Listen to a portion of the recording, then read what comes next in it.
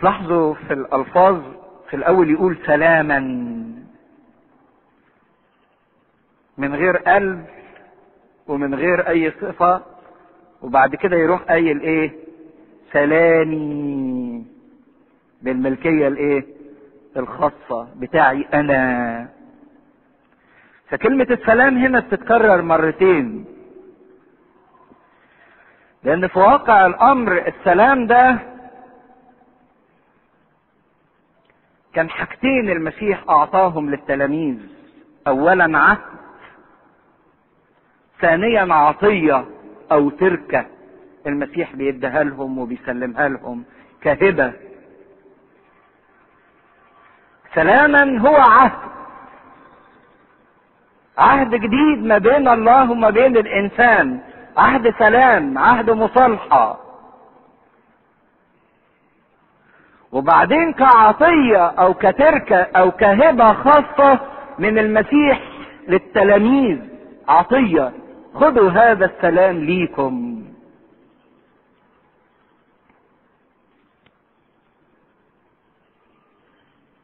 طب ايه هو السلام؟ ايه هو السلام؟ مين يدينا مفهوم للسلام؟ يحصل لها ايه؟ النفس اللي مع ربنا يحصل لها ايه؟ يعني ايه اقول ان انا في سلام؟ انتوا بتتكلموا عن وصاية سلام، اتحاد بالمسيح، لكن ايه معنى كلمة سلام؟ يعني اعرف منين ان كنت انا في سلام او مش في السلام؟ راحة مع النفس، كويس. طمأنينة، عدم خوف، محبة تدي هدوء. ها، ايه هو السلام؟ ما احنا بندور حوالين ايه هو السلام. هل السلام في ان الانسان ما يبقاش في حياته صعاب؟ اتفضل. شركة مع الله، ده الوسيلة اللي باخد بيها السلام، لكن ايه هو السلام نفسه؟ ده احنا بنتكلم فيه، كويس. هل معنى السلام، انتوا قلتوا الراحة والطمأنينة والهدوء، يعني معنى سلام ان ما يكونش في حياتي ضيقات او آلام او مصاعب او تجارب؟ يعمل لي ايه بقى وجود الله معايا ده؟ ثقة في ربنا. تعمل لي ايه الثقة في ربنا؟ ترفعني فوق الصعاب والمتاعب والضيقات. لكن كلمة السلام نفسها حقيقة ان في التعبير بتاعها الجميل هو التناغم او الاتفاق في حياة الانسان. يعني ايه تناغم؟ عارفين القطعة الموسيقية او السيمفونية؟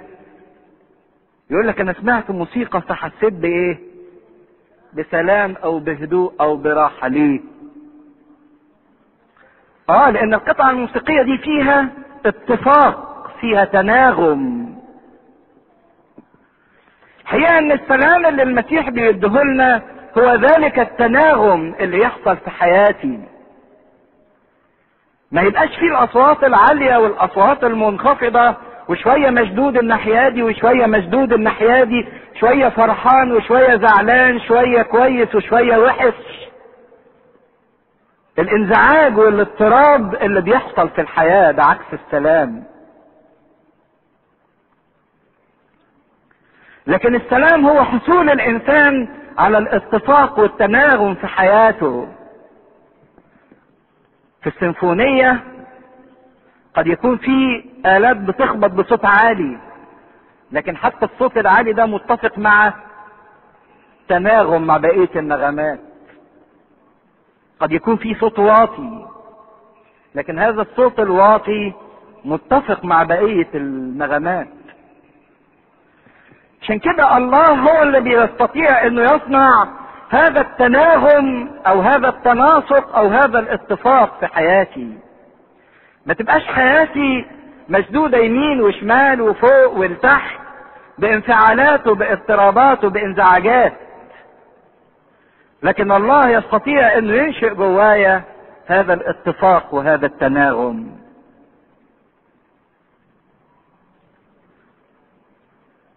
ده انا لو بتاخدوا بالكم الكلمة العبرية للسلام اسمها شالوم، وباليوناني اسمها إيريني. اسمعوها كتير دي طول القداس، ابونا يقعد يقول لكم ايه؟ إيريني باسي، سلام لكم. وبالعبرية اسمها شالوم. ده لو انتبهنا شوية لطقس القداس تلاقوا حاجة عجيبة جدا الكنيسة بتاعتنا الأرثوذكسية بتعملها، بس ما بناخدش بالنا منها وما بنعيشهاش. إن في بداية الصلاة لازم الكاهن يقول سلام لكم، قبل ما يبتدي صلاة الصبح، قبل ما يبتدي صلاة الشكر، قبل ما يبتدي أوشية الإنجيل، قبل ما يقول القدسات، قبل ما يدي الأسرار ويقول جسد ودم عمانوئيل. لازم في بداية كل صلاة إنه يعطي سلام للشعب، ولازم في نهاية كل صلاة يحمل الشعب وهو خارج بالسلام. امضوا بسلام، سلام الرب يكون مع ايه؟ مع جميعكم. ما اصل هو ده هدف العبادة، او اللي احنا بناخده في العبادة، ان الانسان يحصل على هذا السلام، على هذا التناغم.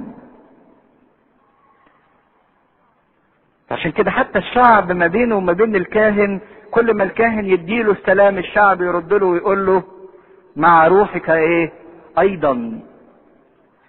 لان هي دي عبادتنا على الله، تنشئ فينا هذا التناغم وهذه الراحة وهذا الاتفاق.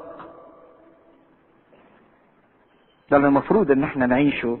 بس طبعا ابونا يقعد ينبح في حسه سلام لجميعكم، واحنا لا احنا هنا ومشتتين وسرحانين.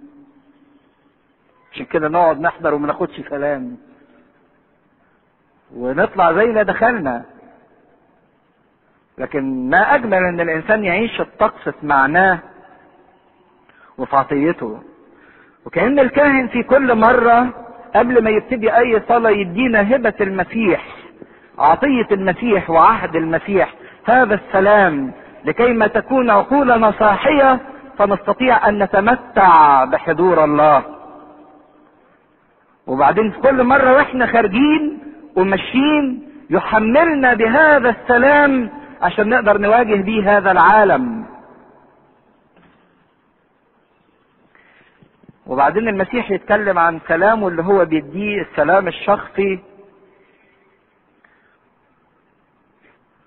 احنا بيتهيأ لنا الكلام ده مثلا المسيح بيقول خطبة، لكن الكلام كان ابسط من كده بكتير. عارفين لما واحد يبقى قاعد مع ناس وبعدين يجي يمشي يقول لهم ايه؟ سلام. هو ده اللي عمله المسيح بالظبط. هم كانوا قاعدين معاه وبعدين المسيح بيقول لهم انا طالع فوق، فبيقول لهم ايه؟ سلام، مع السلامة، بيديهم التحية. بس السلام اللي هو بيديه بيحدده ليس كما يعطي العالم اعطيكم انا. لان العالم بيحاول برضك ان هو يعطي سلام، وكل انسان منا لازم يحاول انه يوجد هذا السلام في حياته. لان لو ما فيش سلام في حياة الانسان بينهي حياته. يعني كل الناس اللي انتحرت وانهت حياتها كانت فاقدة هذا السلام. لان الانسان ما يقدرش يتحمل حياته من غير ما يكون فيها هذا الهدوء والتناغم والاتفاق والسلام. لكن ساعات الانسان بيضحك على نفسه وبيتمتع بسلام مزيف، سلام مش حقيقي. السلام اللي ممكن العالم يديه، لكن المسيح بيفرق ما بين السلام المزيف اللي العالم ممكن يديه للانسان وبين سلامه هو الشخصي. تعرفين سلام العالم يجي بطريقة من 3 طرق. اول طريقة العالم يديها للانسان عشان ياخد سلام اسمه سلام الهروب. سلام الهروب. ايه سلام الهروب ده؟ ان يبقى في الانسان في حياته مشاكل واضطرابات وضيقات والام واحزان، فعايز يهدى، عايز يلاقي سلام، يوم يعمل ايه؟ يهرب حتى من نفسه، يهرب بأي شيء من الأشياء أو بأي طريقة من الطرق. عارفين الفرجة على التلفزيون؟ يقعد قدام التلفزيون 6-7 ساعات، ده نوع من الهروب. النوم الكتير نوع من الهروب، زي التلميذ الخيبان اللي مش عايز يذاكر وحاسس انه وراه امتحان بكره ومش عارف انه مش هيلحق يعمل حاجه، فيقوم يعني عشان يريح الموضوع يعمل ايه؟ ينام. الضحك الكتير نوع من الهروب. واحد عمال يضحك ويهرج باكتر من اللازم، نوع من الهروب. هو يعني بيظهر ان هو مبسوط، لكن في واقع الامر هو تعبان من جوه. الادمان نوع من الهروب. ادمان المخدرات والمسكرات ده نوع من الهروب. زي ما بيضحكوا على الانسان اللي بيسكر ويقولوا له انت بتسكر ليه؟ يقول لهم عشان انسى. طب تنسى ايه؟ يقول لهم اللي انا مش فاكره. انسان بيهرب من نفسه. بداية حفلات الديسكو وعبادة الشيطان ما كانت نوع من الهروب. انسان بيهرب، بياخد سلام عن طريق الهروب من المشاكل والمتاعب والمواقف الصعبة اللي في حياته، لكن عمر ما الهروب بيقدر يدي للإنسان سلام حقيقي. الطريقة الثانية اللي الإنسان بيحاول إنه ياخد سلام من خلالها في العالم اللي هو سلام التأجيل. إن الإنسان عارف مشاكله ومتاعبه وخطاياه وهمومه ومش قادر يواجهها، فيقوم يعمل حاجة اسمها تأجيل. تأجيل يعني إيه؟ يرحلها لبكرة. بكرة نذاكر، بكرة نحل المشكلة، بكرة نتوب. وزي ما بيقولوا عمر ما بكرة ده بيجي، لكن بيقنع نفسه على الأقل النهاردة إنها مستريح لأني رحلت المشكلة لإيه؟ لبكرة. أو النوع الثالث من السلام اللي بيديه بردك العالم، وزي ما انتم سامعين عنه دلوقتي، اسمه سلام التنازلات أو المساومات. زي الخناقة اللي ما بين العرب وإسرائيل في مبدأ الأرض مقابل السلام، تتنازل لي شوية أتنازل لك شوية تانية. ده السلام اللي يقدر يديه العالم، شيء مقابل شيء. تديني حاجة هديك حاجة. لكن زي ما انتم شايفين ان مبدأ التنازلات والمساومات ده ما قدرش يحل مشكلة. شوية يصطلحوا وتاني 20 يوم ايه؟ يتخانقوا على طول. ما يقدرش يدي سلام. لكن السلام اللي بيديه المسيح او التناغم اللي بيصنعه المسيح في النفس، يتكلم عنه بولس الرسول يقول اذ قد تبررنا لنا سلام مع الله. سلام المسيح ده اللي مبني على البر. بس اللي بيعمل شوشرة ودوشة في حياة الانسان هي الخطية، ومحدش يقدر يشيل الخطية الا المسيح. عشان كده المسيح لما يدخل في حياة الانسان يبرر الانسان، حينئذ يستطيع الانسان انه يحيا في السلام.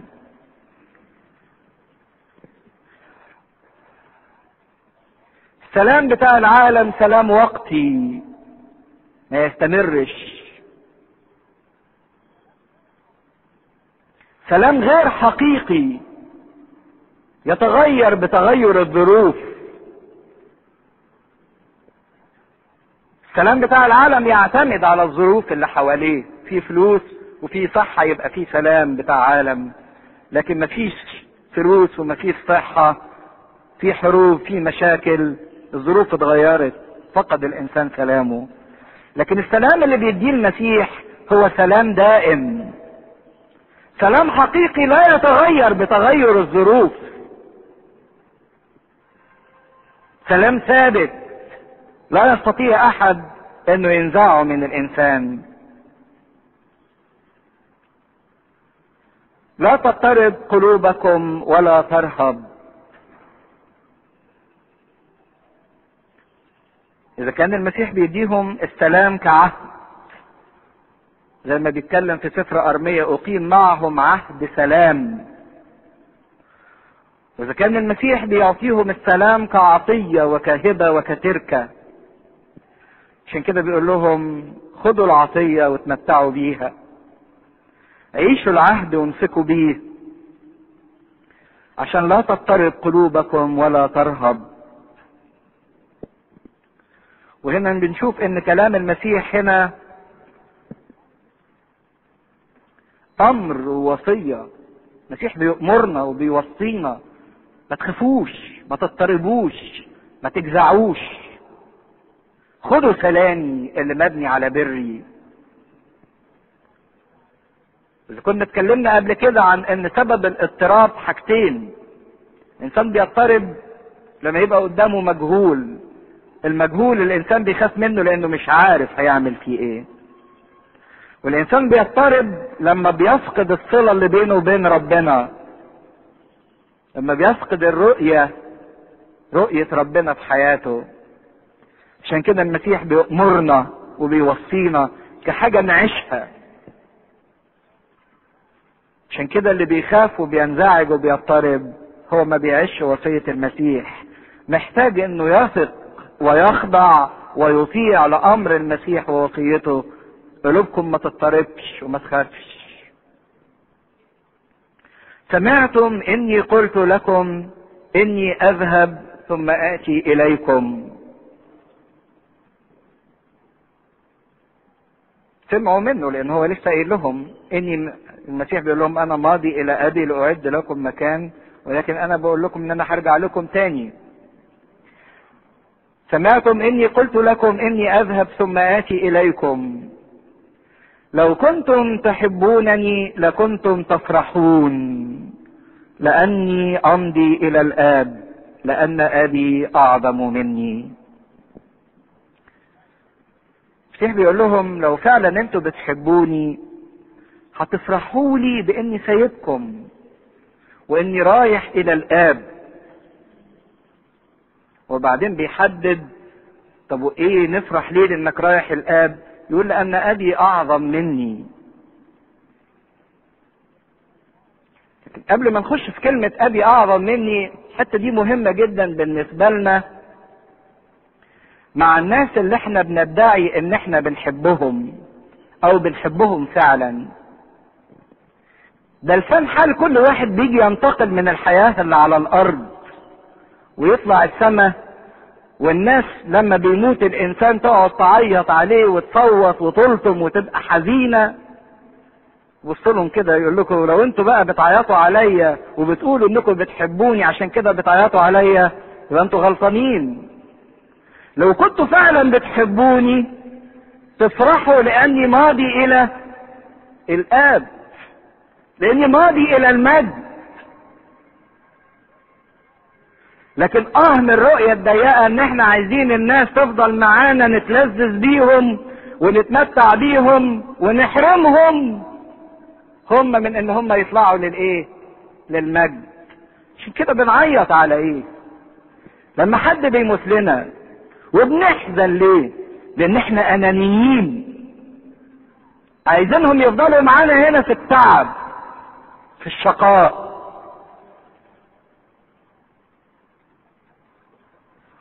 لكن لسان حالهم لو كنتم تحبونني لكنتم تفرحون باني ماضي الى الاب لان ابي اعظم مني. وياما الايه دي بقى حيرت ناس كتيره وتعبت ناس كتيره جدا، وهرطقات كتيره طلعت بسبب الايه دهيت. يعني اريوس مسك في الايه دي واتشعلق فيه. اهو المسيح بيقول ابي اعظم من، يعني الابن غير مساوي للاب، الابن اقل من من الاب. ويمسكوها الجماعة التانيين الغير مؤمنين يقولوا لنا انتوا ازاي تقولوا على المسيح ان هو اله والمسيح نفسه بيقول ان ابي اعظم مني. ما دي خطورة ان واحد يجي يمسك في حتة من غير ما يربط الكلام كله مع مع بعضيه. هو طبعا المعنى المباشر ابي اعظم مني ليس لان الاب اعظم من الابن في الجوهر او الطبيعة. الاب مش اعظم والابن اقل، لكن ابي اعظم مني ان الاب في حالة مجد اعظم من مجد الابن، لان الابن على الارض عمل ايه؟ اخلى نفسه اخذا صورة عبد. فكأنه بيقول للتلاميذ انتوا مفروض انكم تفرحوا ان انا سايبكم وطالع للمجد بتاعي، وياما قال مجدني بالمجد الذي لي عندك قبل انشاء الايه؟ العالم. فهو ده معنى ابي اعظم مني، ان حالة الاب في مجد، لكن الابن في حالة تجسده هو في صورة العبد المهان الضعيف الذليل المحتقر. فقال لهم المفروض تفرحوا لي باني طالع الى مجدي اللي عند الاب. ده شوفوا بولس الرسول في رسالة فيليبي الاصحاح الثاني، نطلعها مع بعض. اصحاح 2 عدد 6، فيليبي 2 عدد 6، صفحة 321. يقول الذي اذا كان في صورة الله لم يحسب خلسة ان يكون معادلا لله، لكنه اخلى نفسه اخذا صورة عبد صائرا في شبه الناس، واذ وجد في الهيئة كانسان وضع نفسه واطاع حتى الموت، موت الصليب. اذا في حالة تجسد الابن اخلى المجد بتاعه واخذ صورة عبد وصائر في الهيئة انسان، لكن بعد ما خلص مهمته على الارض استرد ايه؟ مجده وكيانه. عشان كده لما يقول اذ كان في صورة الله، وما قالش نفس الكلمة اللي اتقالت على الانسان خلق على صورة الله، لكن المسيح في صورة الله. في فرق بين على وفي، اتكلمنا في الحتة دي قبل كده. لان المسيح هو الله، لكن في صورة تجسده اخلى هذا المجد. اذا مجده على الارض بمقارنة المجد بتاعه الاصلي لا شيء، لانه في صورة مهانة محتقرة. عشان كده بيقول للتلاميذ انتوا ينبغي انكم تفرحوني لاني طالع الى مجدي ورتبتي. يقول لم يحسب خرسة ان يكون معادلا لله. خرسة يعني ايه؟ اختلاس يعني فرقة. بس عايزين حد من بتوع النيابة او المحامين يقول لنا الفرق بين السرقة والاختلاس. حد يعرف ايه الفرق بين السرقة والاختلاس؟ في فرق ولا مفيش فرق؟ طب ايه الفرق بين السرقة والاختلاس؟ برافو. السرقة يعني باخد حاجة مش بتاعتي اصلا، مش معايا. لكن الاختلاس باخد حاجة اصلا هي في عهدتي، انا مسؤول ايه عنها. صحيح الاثنين انا اخدت حاجة مش حقي، لكن الاختلاس حاجة هي ايه معايا. فمعنى الآية ان المسيح لما طالب بمجده واخد مجده ده ما خدش اختلاس، لان هو بيقول كل ما الاب هو ليا كهو امين على العهدة دي. لا، هو ما اختلسش مجد الاب، لان ده حقه اصلا، ده بتاعه، لان هو والاب ايه واحد. هو والاب واحد. لكن لو كان المسيح نبي او زي ما بيقولوا المسيح اقل من الاب والمسيح خد مجد الاب لنفسه، يبقى هنا المسيح عمل ايه؟ سرق. مش سرق بقى، اختلف مجد الاب، لان هو جه امين على كل ما للاب، يتكلم باقوال الاب ويفعل بافعال الاب. عشان كده بيقول لم يحسب خلفة ان يكون معادلا لله، لم يحسب اختلافا ان هو يبقى مساوي للاب، ده حقه لان هو والاب واحد. خطورة ان الانسان ياخد آية واحدة لان ابي اعظم مني، وياخد الحتة دي من غير ما يربط الكلام كله ببعضيه، ان الانسان ممكن ان هو يضيع ويشك زي ما عمل اريوس. لكن احنا اللي قاريين انجيل يوحنا من الاول لحد دلوقتي شفنا ايات كتيرة جدا بتكلمنا عن الوحدة المطلقة والمساواة المطلقة ما بين الاب والابن. يعني مثلا نشوف وحدة الكرامة، شفناها في يوحنا 5 عدد 23، يقول كده المسيح لكي يكرم الجميع الابن كما يكرمون الاب، من لا يكرم الابن لا يكرم الاب. ادي وحدة الايه؟ كرامة. المسيح بيربط بين الاثنين. وحدة الايمان والثقة في يوحنا 14 عدد 1، يقول لهم انتم تؤمنون بالله فامنوا بيا، بتثقوا في ربنا، بتثقوا في الاب، ثقوا فيا. وحدة الرؤية، الذي رآني فقد رأى الاب، لما بيتكلم في لبس في يوحنا 14. وحدة العمل، هما الاثنين بيعملوا عمل واحد، ابي يعمل حتى الان وانا اعمل في يوحنا 5. وحدة الجوهر والذات والطبيعة، انا والاب واحد في يوحنا 10 عدد 30، انا والاب واحد. وحدة الملكية والقدرات والصفات، يقول كل ما هو لي فهو لك وكل ما هو لك فهو لي في يوحنا 17 عدد 10. اللي عند الاب هو عند الابن، واللي للاب هو للابن، واللي للابن هو عند الايه؟ الاب. وحدة الملكية. وحدة الكيان، هم كيان واحد في يوحنا 17 عدد 21 كده يقول له انت ايها الاب فيا وانا فيك. ولسه في يوحنا اول اصحاح 14 يقول لهم كده اني في الاب والاب ايه؟ فيا. وحدة الكيان. وحدة المعرفة، هما الاثنين واحد.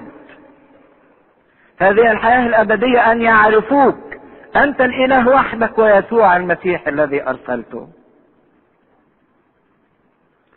فعشان كده مش معنى ابي اعظم مني ان الاب اعظم من الابن في اللاهوت، ولكن الابن ظهر في صورة تجسده في صورة متضعة. مجده لم يظهر كمجد الاب، ولكنه عندما قام استرد ذلك المجد الذي له. مجده حجب فترة لم يظهر للعالم، ولكن ظهر في صورة انسان ضعيف حقير، صورة عبد مهان. عشان كده بيقول للتلاميذ لو كنتم تحبونني لكنتم تفرحون،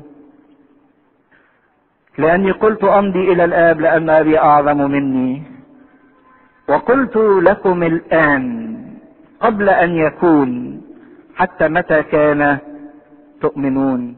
وانا سبقت وقلت لكم اهو قبل ما تحصل الحاجات دي، عشان لما تحصل تثقوا فيا وتؤمنوا بيا ويزداد ايه؟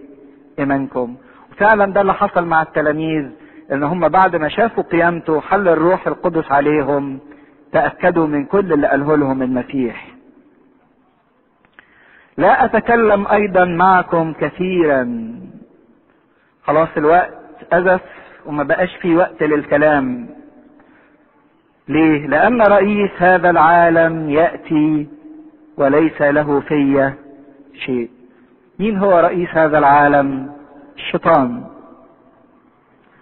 هيجي وهذه ساعة سلطان الظلمة، لكن اطمنوا ان رئيس هذا العالم ليس له في، مش هيلاقي له مكان، مش هيقدر ياخد مني حاجة. عشان كده جميل جدا الآية دي لو انتم صحصحين ليها واحنا بنصليها مثلا في انجيل الساعة الثالثة، انك تقول لربنا كده: زي ما رئيس هذا العالم ملوش فيك شيء وانا ليك، فاديني ان انا كمان ما يبقاش لرئيس العالم فيا شيء. هو الشيطان ليه فيا ايه؟ الخطية. مش الخطية دي هي سلطانه؟ وهي دي اللي بيحكم بيها عليا وبيسيطر بيها على كل الناس. لكن من النفس اللي اتحدت بالمسيح. اذا كان المسيح رئيس هذا العالم ليس له فيه شيء، فكل نفس تتحد بالمسيح ايضا رئيس هذا العالم ليس له فيها شيء. عشان كده يا ريت ان احنا نفهم خطورة المسيح. اي انسان مش متحد بالمسيح رئيس هذا العالم له فيه شيء. لكن كل انسان في المسيح رئيس هذا العالم ليس له فيه شيء. وده اللي اثبته لهم فعلا المسيح بقيامته من بين الاموات. لان قال لهم كده حتى في المحاكمة، كانوش لاقيين علة واحدة يشتكوا بيها عليه: من منكم يبكتني على خطية؟ ولكن ليفهم العالم. طب انت بقى هتدي فرصة لرئيس هذا العالم ليه اذا كان هو ملوش فيك شيء؟ يقول لهم: بس انا هسيبه شوية كده. ليه؟ لكي يفهم العالم اني احب الاب، وكما اوصاني الاب هكذا افعل. لان الاب بعتني مخصوص من اجل مواجهة رئيس هذا العالم، وعشان انا بحب داود لكن لحد الموت. والمسيح وقف سلطان الشيطان. عشان كده كانت صرخة المسيح على الصليب: يا ابتاه في يديك استودع روحي. مش في ايدين الشيطان. لكن من اجل الحب، لان هكذا احب الاب العالم حتى بذل ابنه الوحيد لكي لا يهلك كل من يؤمن به بل تكون له الحياة الابدية. كما اوصاني ابي هكذا افعل.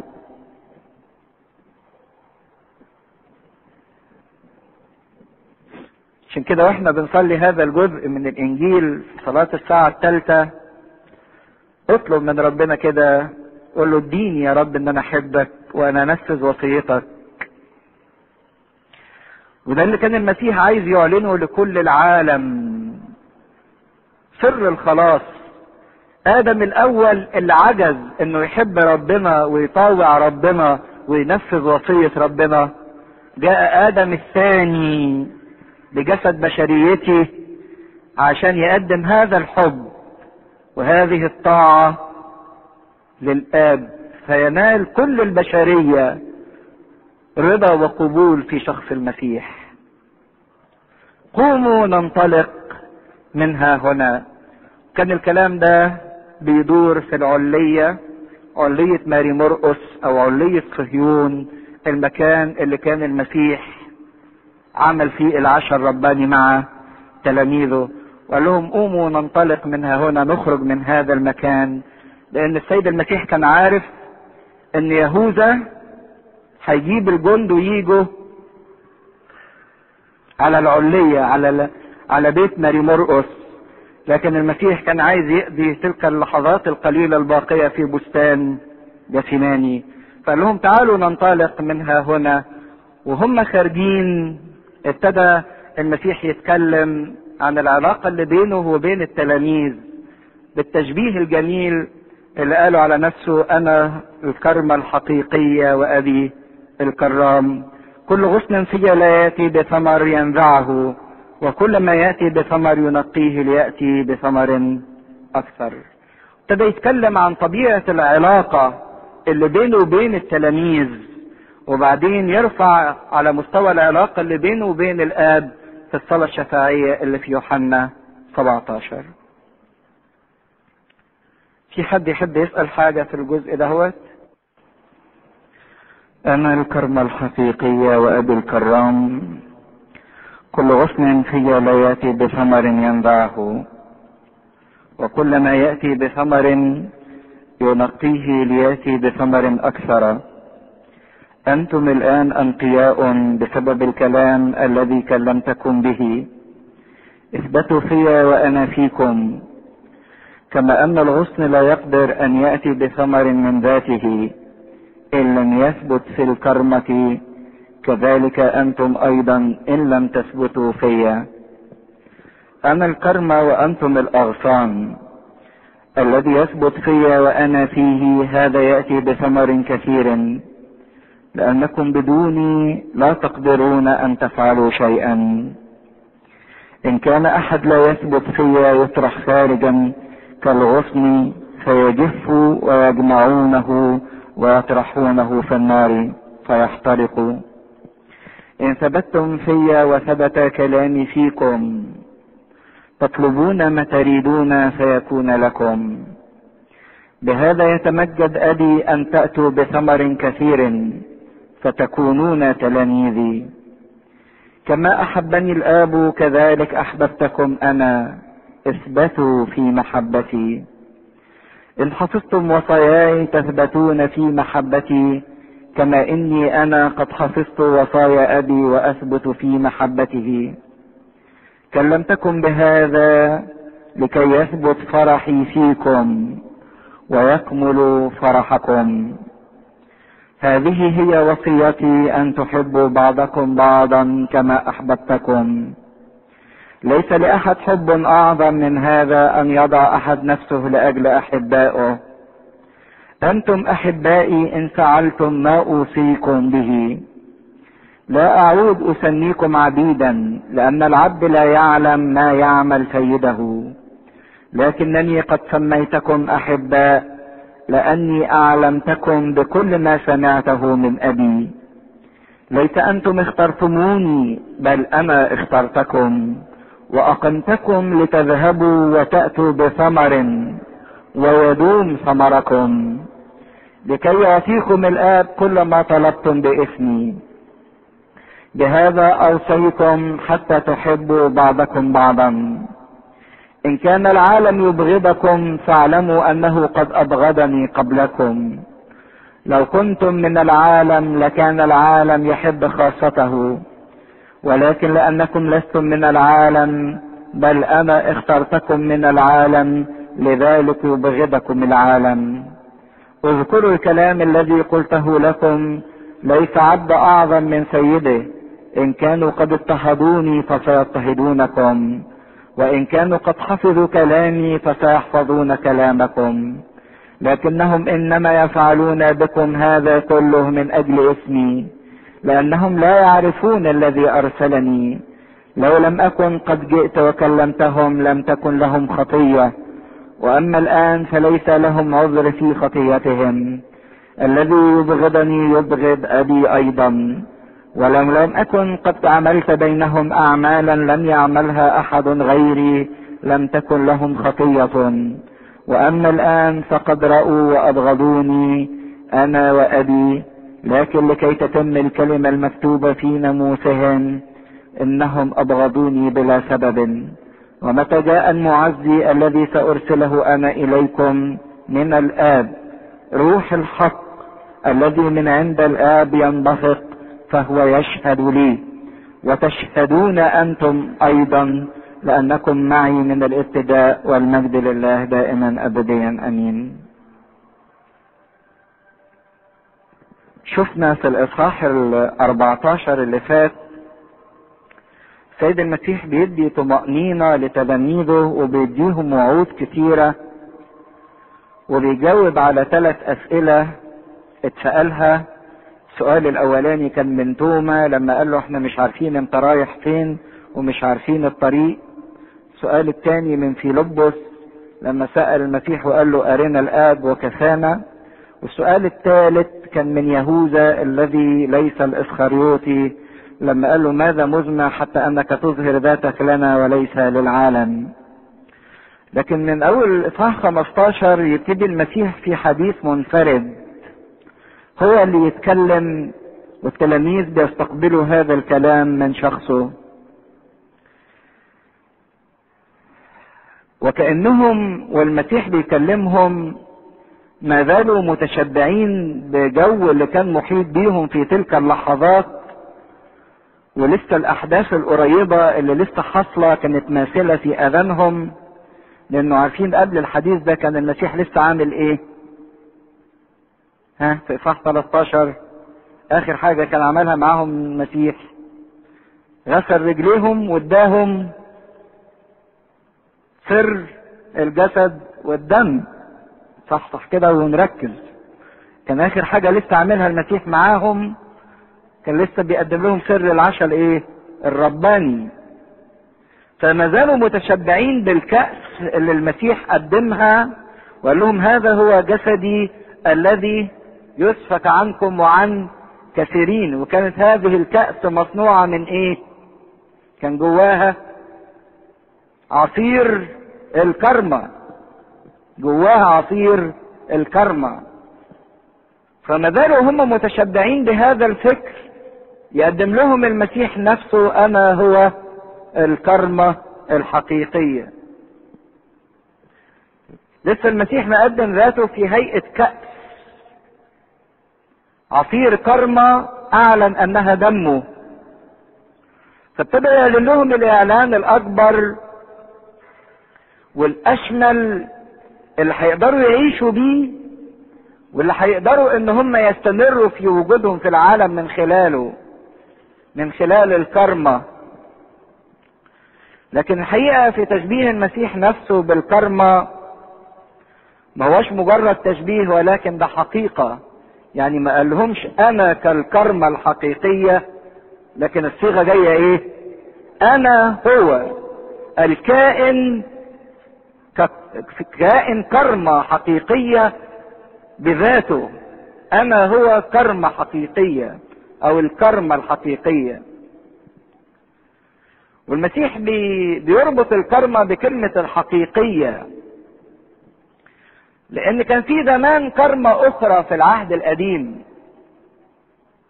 كرمة الله غرسها، لكن الكرمة دهيت ما ثبتتش.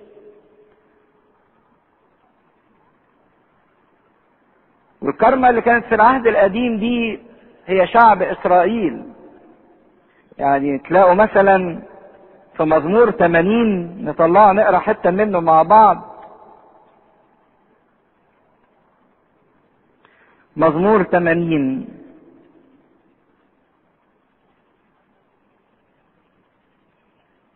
صفحة 890. مزمور 80 عدد 8 صفحة 890.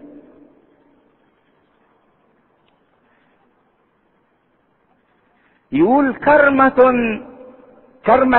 من مصر نقلت، طردت أمما وغرستها. مين اللي اتنقل من مصر واتغرس في الأرض بتاعت كنعان؟ بني إسرائيل، لما الله خرجهم من أرض إيه؟ مصر. فبيقول كرمة من مصر نقلت، تاخدت من أرض العبودية ونقلت إلى أرض الموعد. طردت أمما وغرستها، لما طرد الله من أمامهم الأموريين والكنعانيين والفرذيين وغرسها ثبتها. هيأت قدامها فأصلت أصولها، وضبطها وضربت أصولها للآخر. فملأت الأرض، غطى الجبال ظلها. تخيلوا كرمة